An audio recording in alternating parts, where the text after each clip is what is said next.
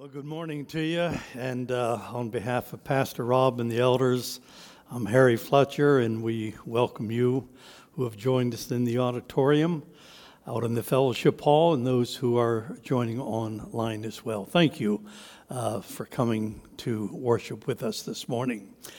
So you begin the service with good news and bad news. You got to start with the bad news first. The bad news is we say goodbye to the Apostle John in John 21 today. So we're going to wrap it up today. But the good news is Pastor Rob is all invigorated and just ready. He just can't wait to get up here in the pulpit. It's been 4 weeks, and we can't wait to have him back. And he's going to start a new series of study. And I'm not sure how much I should say or steal any of his thunder, except to say I'm really looking forward to it. I love biographical studies. I'll just leave it there. And to think we're going to look at a great man of God who had a human nature just like us, had his shortcomings, his failures, and yet how God used that mighty spokesman for the Lord. So looking forward to that so very much. If you have your Bibles and you like to follow along in your Bibles, it's John chapter 21, fourth book of the New Testament, the last chapter in John. John chapter 21, and that's where we've been for the last 4 Sundays. Have you ever thought about the fact that of all the creatures on earth, that mankind himself is probably the most suffering, the most troubled creature there is? And you have to ask yourself the question, why is that so? Assuming that's true, why is it true? And I think the answer to that is a pretty simple one. And that is, he has one of his feet in the infinite world and his other foot in the finite world. And he's constantly torn between the two worlds. I think it's true of Christians. I think it's true of non-Christians.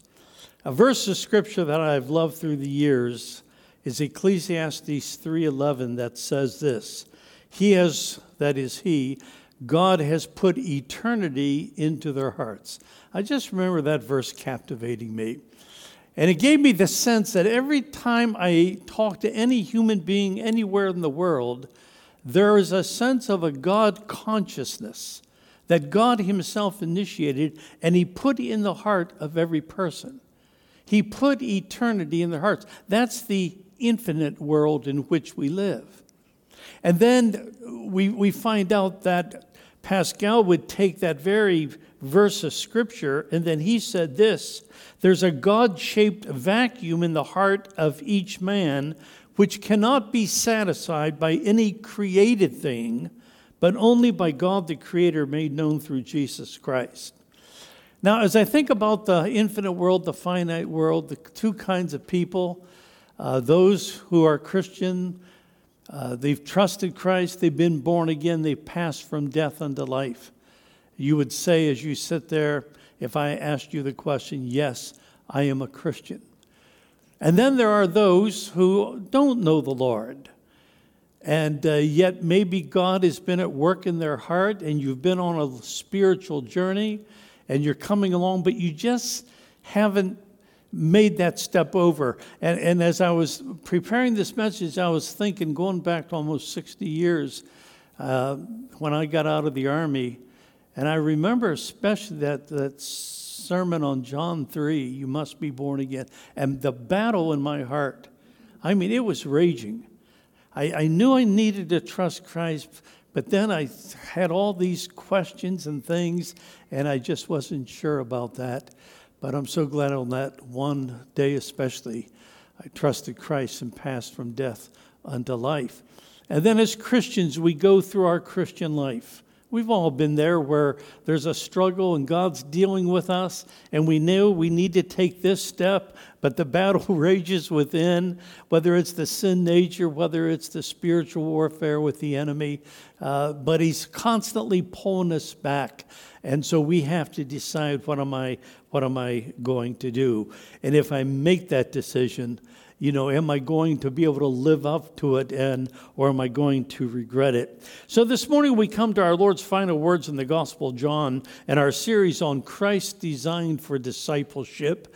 And we're in John 21, the last verses 19b on down to 25. And the main thought this morning is the duty of a disciple is commanded by Christ. That's the main theme of where we're going this morning. The duty of a disciple is commanded by Christ. And it really is my intention this morning, not to badger you, but to encourage you that if you find yourself in one of those two spheres we just talked about, you're on the spiritual journey, but you haven't made the decision yet to trust Christ. Or you are a Christian, but you're not a fully yielded believer. You've never come to that place where you said, Lord, whatever, whenever, wherever, I am totally yours, and I want to surrender my all to you and trust you. I am encouraging today to let the Holy Spirit of God minister to your heart, and then you respond in the way that He directs you later on. In our text this morning, three things, but before we say what they are, let's just read the text. Verse 19, and after saying this, he said to him, follow me. And Peter turned and saw the disciple whom Jesus loved following them, the one who had also leaned back against him during the supper and had said, Lord, who is it that is going to betray you? That would be John. And when Peter saw him, John, he said to Jesus, Lord, what about this man? And Jesus said to him, if it is my will that he remain until I come, what is that to you? You follow me.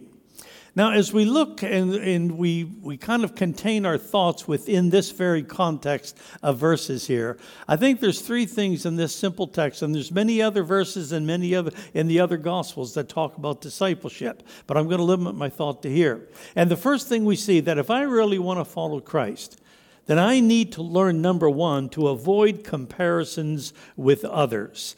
To avoid comparisons with others. And as you look at verse 20, we can see what is happening. So Jesus makes those two little word statement, and he says, follow me. Now, I'm assuming at this point, because of the text, that Jesus actually gets up and he starts moving somewhere. Peter then takes those words literally. Jesus said, follow me. He gets up, he's walking, and now Peter's following Jesus. Well, John's the same way. He wants to follow, and so he gets up and he starts walking. And as the three of them are walking, Peter now is looking at his friend John, and he says in verse 21, Lord, what about this man? Now, why did Peter say that? What was he thinking? I dare say if you would take 5 commentaries on the Gospel of John, you might get a different response to that question, but I think to me at least, it's a pretty easy one answer. Let's consider the context, because any text taken out of context is a pretext, and we want to stay ourselves confined. Remember, we're taking a week after a week after a week, 4 weeks on this. This all took place at one happening. This all took place in just a matter of hours, John chapter 21. Jesus had come to shore. He said, come and dine. He did a miracle of the fish. They brought in 153. Jesus is serving them. He's feeding them fish, having a bagel, good cup of coffee, no doubt, and just having a wonderful time of fellowship. Then, he looks at Peter right before the 7 disciples. And he says, Peter, do you love me? Do you have 100% kind of love for me? Peter says, Lord, I like you. Jesus said, do you love me? I like you. Jesus said, do you even like me? Peter says, Lord, you know all things. You know that I like you. And each time, even with that limited response of commitment, Jesus recommissions Peter. Feed my lambs, feed my sheep, shepherd my sheep. And so that is on Peter's mind. But no sooner has he said that, then he says, I'm going to tell you something else, Peter. When you were young, you walked where you wanted to go. You dressed yourself. You carried yourself wherever you wanted to go. But when you're going to be an old man someday, another one is going to carry you, and they're going to stretch forth your hands. And this spake he, signifying by what death? Peter would glorify the Lord. So Peter is now told, as he was unfaithful shortly ago denying the Lord, he is going to be faithful when he becomes an old man.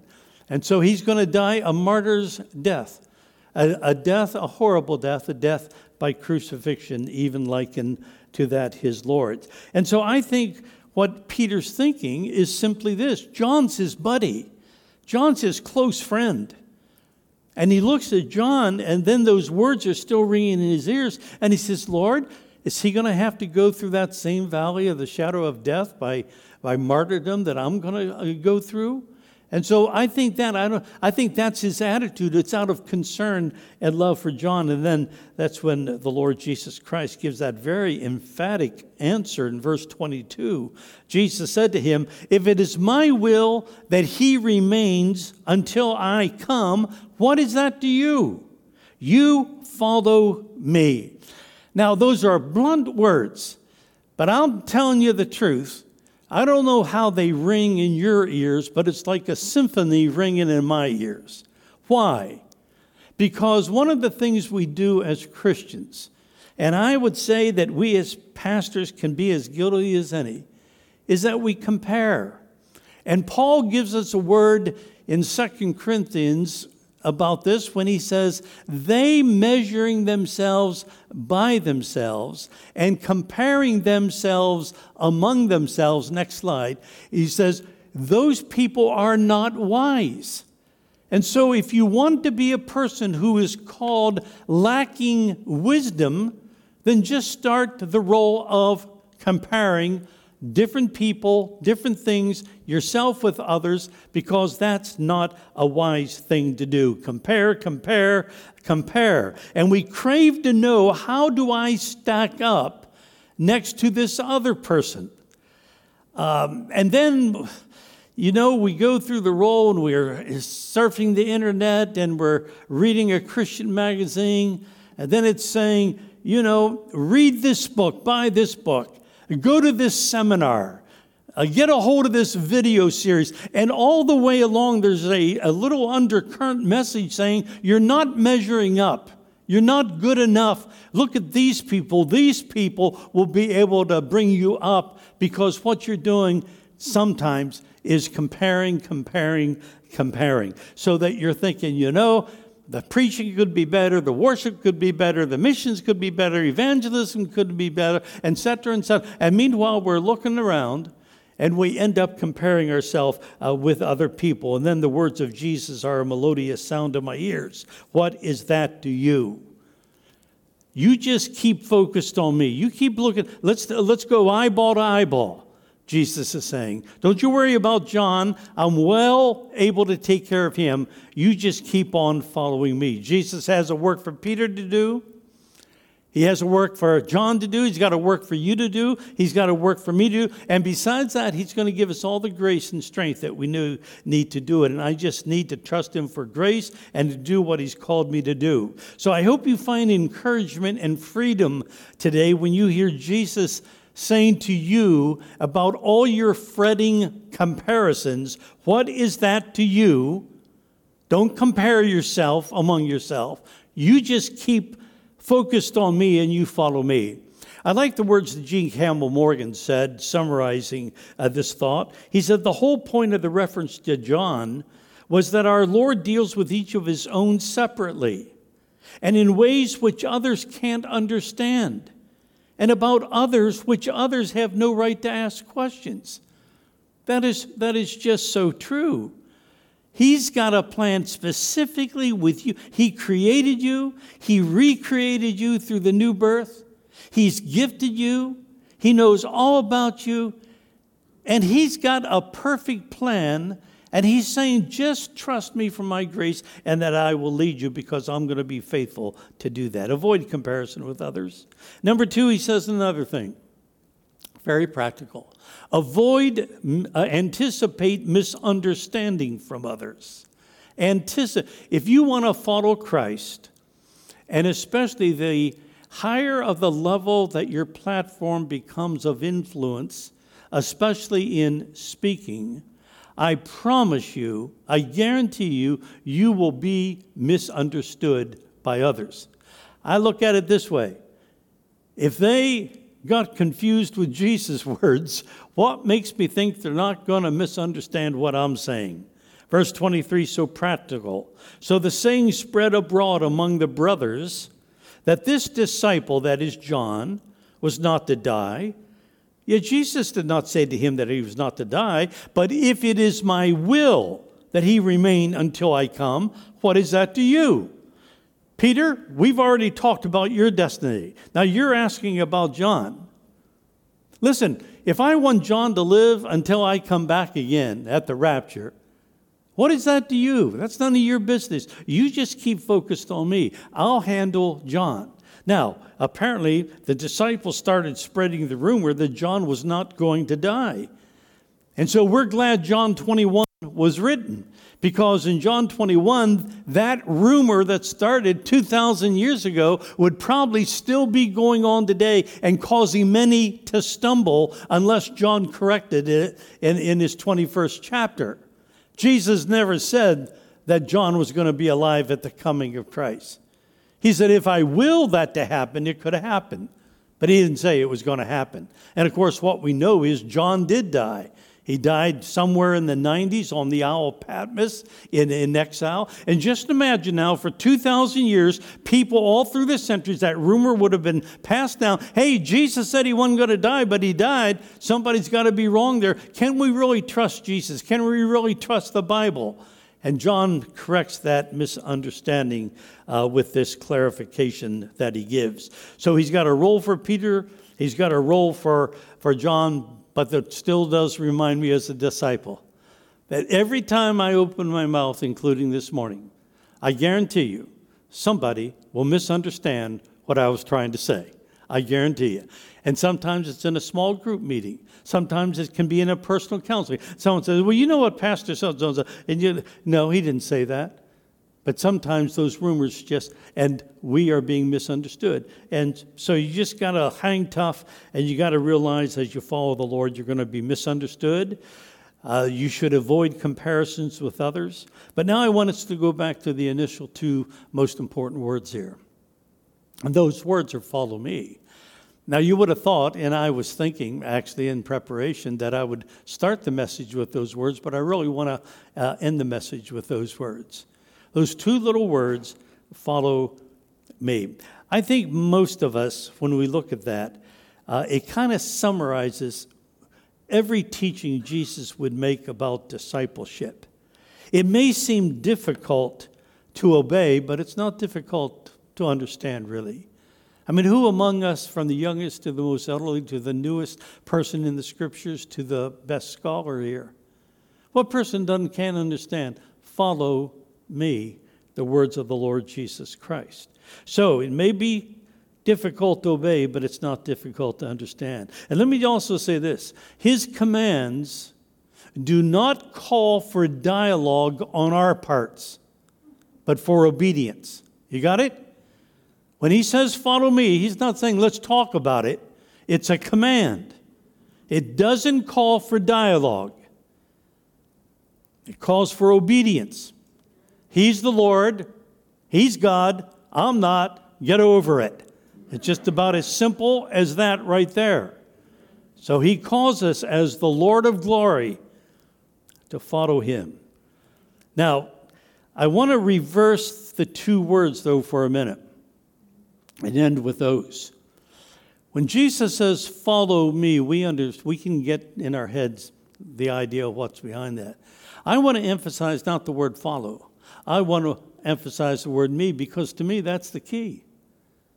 Who is it that is asking you to give your all to him? Who is it that's asking you to be willing to die for him, to sacrifice for him? You better be careful who you're following. Is this person worthy of my all?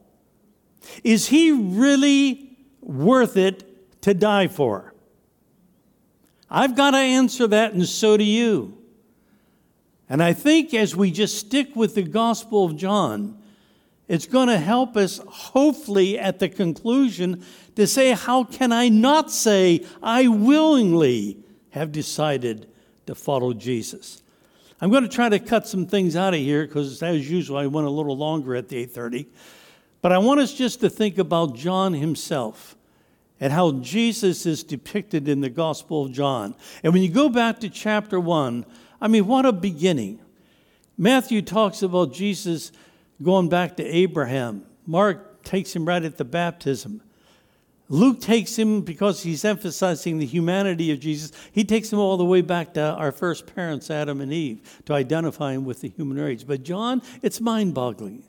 In the verse 1, chapter 1, in the beginning was the Word, and the Word was with God, and the Word was God. The same was in the beginning with God. All things were made by Him, and without Him was not anything made that was made. In Him was life, and the life was the light of men, and the light is shining in the darkness, and the darkness doesn't comprehend it. And then he goes down and says, but as many as received Him, to them gave He the power, the right, the authority to become the sons of God. Who is this man? Going back to eternity past. He is very God of very God. But in that, what theologians call the hypostatic union, at the virgin birth, humanity became linked with deity, and so He becomes the one unique person of all of human history. He is the God-man. He's fully God, and yet He's fully man. Fully God that He represents God, fully human that He represents you and me when He died upon the cross. And then John takes it just a little bit further. And he says, verse 18, no man has seen God at any time. The only God who is at the Father's side, He has made Him known. I love that word, made Him known. It's the Greek word exegeo. Can you think of an English word that comes from that? It's a word that is used with Bible teachers called exegesis, or in the verb form, to exegete. That's where it comes from, and it's to make known. We got a pastor here that we're so thankful for. Why? Because he's an exegete. He's not an eisegete. A lot of pastors are eisegeting today. What do I mean by eisegeting? I mean, I make up my mind what I want to say to you on a given Sunday morning, and I'm going to write a sermon out, and then after I'm going to tell you what I want to say to you, then I'm going to go to the Scriptures, and I'm going to look for verses to back it up. Do you got it? That's eisegesis. Reading into the text. I'm not interested in sitting under anybody who's an eisegete. I want somebody who knows the Scriptures and will make it known, will exegete it to me for what? Just let the Word feed our hearts. That's what ministers to us, right? And we're fed every Lord's Day in a wonderful way. And now John takes that very word exegete, and he says Jesus has exegeted the Father. In other words, everything I want to know about God the Father, everything the Father is, Jesus is. And if that doesn't boggle your mind, Jesus says, I'm going to send to you another comforter. And that word another means not another of a different kind, but another of the same kind. Everything that the Holy Spirit is, Jesus is. Everything Jesus is, the Father is. We worship the one true God, Father, Son, Holy Spirit. 3 persons, one God. If that doesn't boggle your mind, you must be nuts. How do you get a hold of that? This is the one who says, follow me. Who wouldn't follow Him? Chapter 2, He changes the water into wine. He goes in and He cleanses the temple. He fulfills that prophecy, the zeal of the Lord's house is upon me. He tells those around Him, destroy this temple. I'm not talking about the temple building. Destroy this temple. This spake He, signifying His body. Destroy this body, go ahead. But in 3 days, I'm going to raise it up. Who else can say, I'm going to die and then I'm going to raise myself from the dead? Nobody in their right mind. And they did destroy the body. They crucified Him. And in the 3rd day, the Father raised Him, the Holy Spirit raised Him, that's true, but Jesus raised Himself from the dead. Because He's God. Chapter 3. He talks to this very well-known, that the teacher of Israel of the day, the best Jewish teacher of the day. who's also a Pharisee, who's also a member of the Supreme Court. Most respected man in Israel. Jesus looks at him and says, that's not enough. It's not based upon what you've done or what you've attained. You must be what? Born again. Except a man be born again, he cannot enter the kingdom of God. And God proved it that he so loved the world, he gave his son. So now he moves from the most respected man in Israel, and he goes up to a little neighboring city called Samaria, where they had no dealings with the Jews, and he meets one of the most sinful people of the day. There's a woman. She comes to draw water at noon. Why? So she doesn't have to face other people and the men of the city who normally would come out after the sun went down, and they would come out around 6 at night. She suffered too much ridicule. She was sleeping around with 5 men in the city. And Jesus, compassionate, merciful, God of mercy and grace, reaches out to her. Drink of this water that I will give you. You'll never thirst again. I will satisfy every longing of your deep heart. Others have taken advantage of you. I'll never take advantage of you. I will serve you and I will minister to you. She believed and brought the whole city out to hear him. We go to the end of the chapter, and there's a nobleman. He comes to Jesus. Did you ever have a child that was sick? Did you ever have a child die? Did you ever have a child you thought might die? The nobleman did. Jesus, my son's dying. Please come to my home. I live 18 miles away in Capernaum.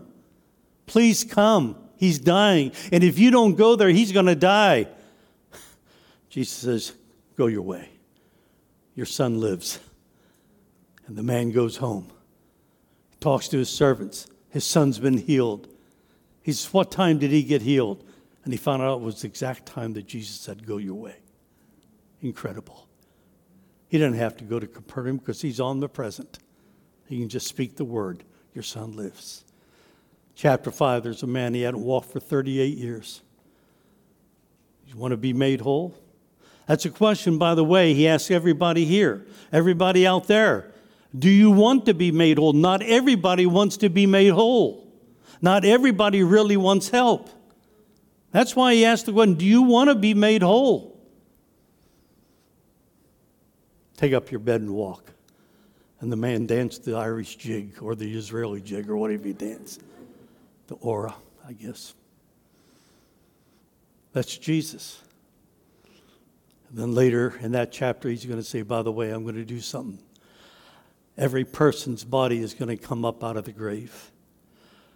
Those who have done good, meaning those who have put their faith in God, unto life, and those who have rejected Christ unto damnation. But every body will come out, and they'll stand before the judgment. Chapter 6, he's the bread of life. 5,000. Men, probably 20,000. They have 5 loaves, 2 fishes. He multiplies them. They're all fed and satisfied. He's going across the sea. He calms the Sea of Galilee. See how the waves and the billows obey him. He's the Lord of the universe. He's the bread of life. Chapter 7, he's the heavenly one. He left heaven and he came down to reveal God to us. And then in chapter 8, verse 12, he declares himself, I am the light of the world. You walk in darkness, you don't have to do it anymore. I'm the light of the world. And he demonstrates that in chapter 9. How do you demonstrate you're the light of the world? You take a man, I think the only one with a congenital disease that Jesus healed, who had never seen daylight. He had never seen the temple. He never saw a camel. He never saw a sheep. He never saw the Jordan River. He never saw a thing. And after 40 years, Jesus puts saliva mixed with clay and puts it on his eyes and says, go wash in the pool of Siloam. He washes and he sees. And then they attack him, the Pharisees. Are you sure this is the man that was born blind? Are you the parents? Are you sure? Then they go after him. How could you say Jesus healed? Jesus is a sinner. This man didn't know A from Z. And he says, whether he's a sinner or not, I don't know. I know his name is Jesus, and I know I was blind, and now I see. That's the testimony you have as a child of God. You don't have all the answers. You'll never have all the answers. Neither do I. And on Missional May, you've got a testimony. The testimony you have is the most precious possession you have. Don't lose it, but share it. I don't know the answer to that question, sir, but I know this. For 21 years, I walked this way. Christ came into my life, and he transformed my life. That I do know. Chapter 10, he's the good shepherd.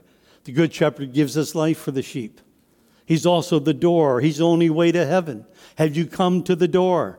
Have you come to the good shepherd who gave his life for you? Chapter 11, man's been dead. He's been in the tomb for 4 days. Move the stone away. Lord, he's been dead 4 days. He stinketh by now.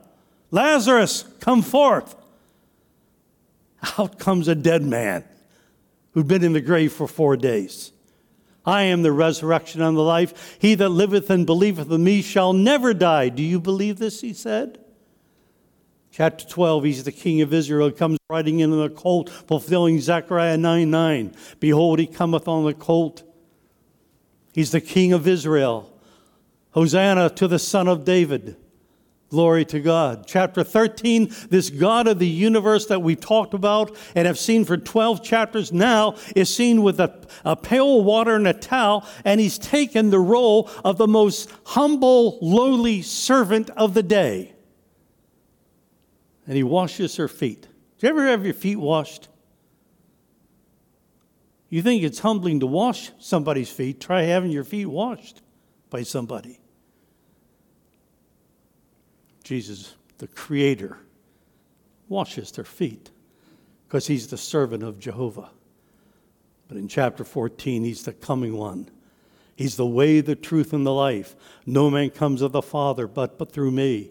He's going to go away and he's going to prepare a place for us. He's got a place, a home, an apartment, a dwelling place, a mansion, whatever version you read. He's preparing a place for you. And if I prepare a place, go away and prepare a place, I will come again and receive you to myself, that where I am, there you may be also. That we're listening for the sound of the trumpet. Come up hither, and we're going to be with the Lord in the rapture.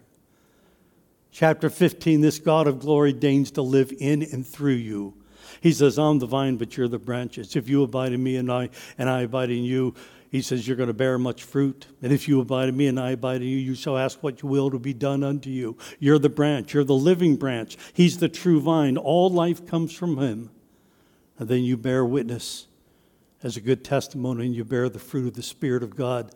Because in chapter 16, he is the theme of the Holy Spirit that is coming. And the Holy Spirit points everybody to the Lord Jesus Christ. He never seeks glory for himself. He always puts the glory on the Son of God. Chapter 18 is in the garden. Looks like he's a victim. No, he's not. He's the victor. And there in that garden, 400, some say 600, some 2,000, I don't know. Roman soldiers come to arrest him. Judas betrayed him. Jesus takes the lead. Who are you seeking? Captain said, Jesus of Nazareth. Remember what happened next? He spoke 2 words. They were the same words that God gave Moses 1,500 years earlier when Moses says to God, you're sending me to go to Pharaoh and have him let go the children of Israel who have been in bondage for 430 years. Who in the world am I going to say have sent me? God says, tell them who. I am that I am. Who are you seeking? Jesus of Nazareth. Ego eimi. I am. Remember what happened? All the soldiers fell flat on their back. Helpless. Jesus is no victim, he's the victor. It was part of the plan of redemption. Because in chapter 19, he's the Passover lamb. They nail him to a cross. He gives 7 last sayings. It is finished. The veil in the temple rent in 2. The centurion saying, my goodness, we just crucified the Son of God. Who else determines the exact second they will die? It doesn't say the Spirit left Jesus. It doesn't say it says he put forth his head and he commended his spirit unto God the Father. Into thy hands I commend. He chose the very split second he would die. They took that body off that cross because the Sabbath day was hastening on. They put him in that cold, damp tomb. We wait a couple of days. Now it's Sunday morning. She's bawling her eyes out. Woman, why are you weeping? They have taken away my Lord, and I do not know what they have done with him. I wonder, I'm going to ask Mary, what did you plan to do with that body? What are you going to do? She didn't care. Somehow love triumphs everything. Faith died with Thomas. Hope died with the Emmaus disciples. Love never died through converted Mary Magdalene. Miriam, Rabboni. She recognized the voice, the tone. She fell. Stop clinging to me. I'm going to my God, your God, my Father, your Father. But go tell the disciples. He appears to them. 8 days later, he appears with Thomas, present. Thomas, you weren't around. I understand you don't believe. Put your hands into my side, Thomas, where they stuck the spear. Put your hands into my nail print hands, Thomas. Do you believe now? My Lord and my God. Wow. The climax of the Gospel of John. Jesus said, but blessed are those who haven't seen and still believe. That's you. That's you and I. That's anyone who believes. But it's not done. Chapter 21, he's the great shepherd of the sheep. He's going to care for them. He's going to serve them. He's going to forgive them. He's going to control their destiny. He's got a path for them to follow. And he's providing all that for you and me. He's going before us, even in missional. He's preparing people out there. I don't know who they are. People out there right now are being prepared. He's preparing us because God does all the initiating. This is the one that says, follow me. And the only, not only spiritual, but logical response is to say, I will follow Jesus, no turning back. He has my all. He has everything of me there is to have. I will forsake the world, and Jesus is paramount. That's his glory. Let me now close, and I'll wrap it up within a few minutes. We see his grace. We see his glory, but now we see his grace. I almost switched it and said, let's see his grace, because when you get to the glory, it kind of capstones of everything. But now that glorious God just magnifies the grace of God, doesn't it, when you think about it? So we'll skip the verses in John 1 where it talks about he's full of grace for grace, but grace and truth came through Jesus.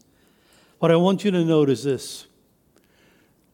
This God of glory, whose name is Jesus, is initiating every work of redemption.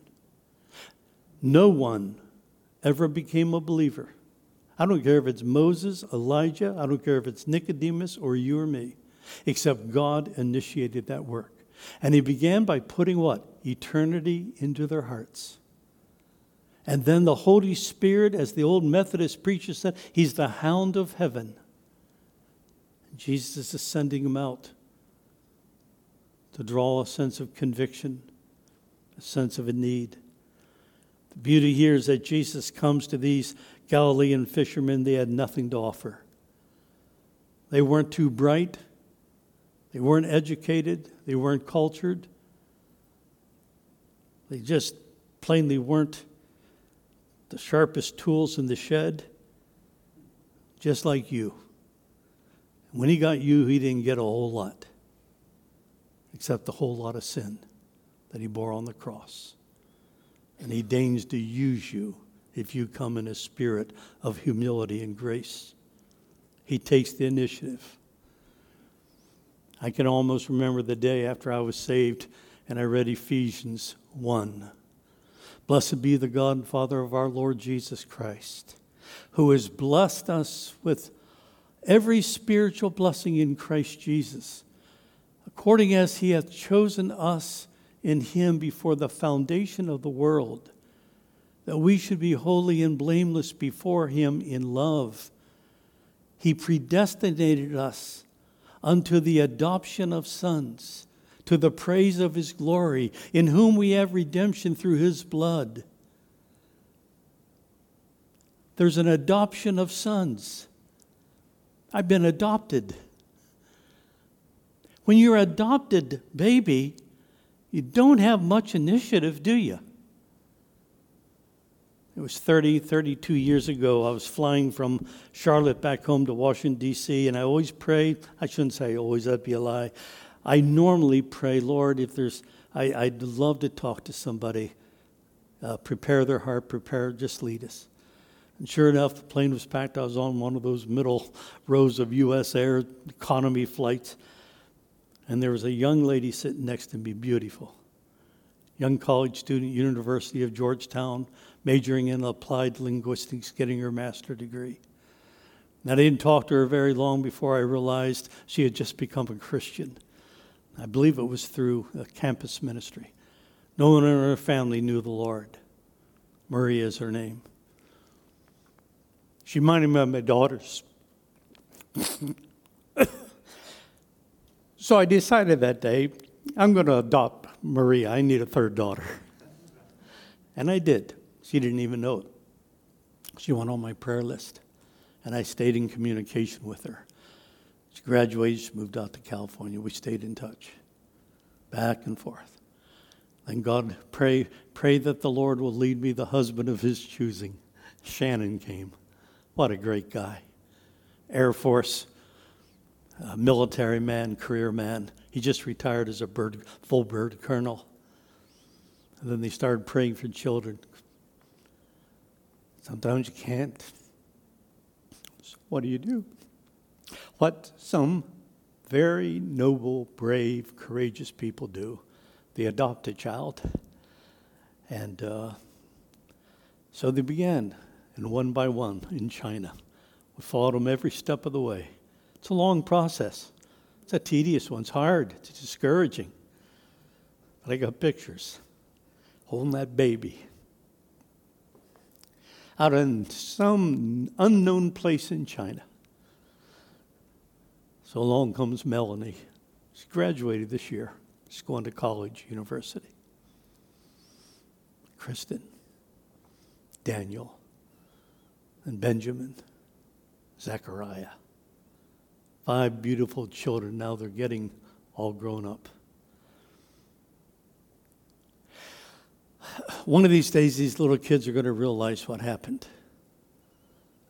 They're going to realize they had nothing to do with it. All that they've enjoyed in the United States of America with a godly Christian home, knowing the way of redemption, was all of grace. Shannon and Maria took the initiative. They did it all. They paid the price. Do you see what now it means when it says God adopted you? And he did it in eternity past, before you were ever even conceived in your mother's womb. And then when you were conceived, he formed you in your mom's womb. He made you. And then he set a certain date. He said, I'm going to adopt him into my family. And you heard the gospel and you trusted Christ. And you became a child of God, adopted into the family of God. Before the sun was ever formed, the stars ever cast into space. And now this Savior says, and this God of grace and glory says, follow me. What will you do? What will you do sitting out there right now? We got a foot in both worlds. There's a battle. God wants you to have the victory. If you've never been born again, trust Christ as your Savior this morning. If you know him as your Savior, say, Lord, you have everything there is to have in me. Just like this little card that's waiting for you to pick up out there. Whatever, whenever, wherever. Lord, today, May 2nd, 2021, I declare you are the Lord and Master of my life. I give you it all. Let's bow in prayer. Thank you, our Father, for your grace and your glory.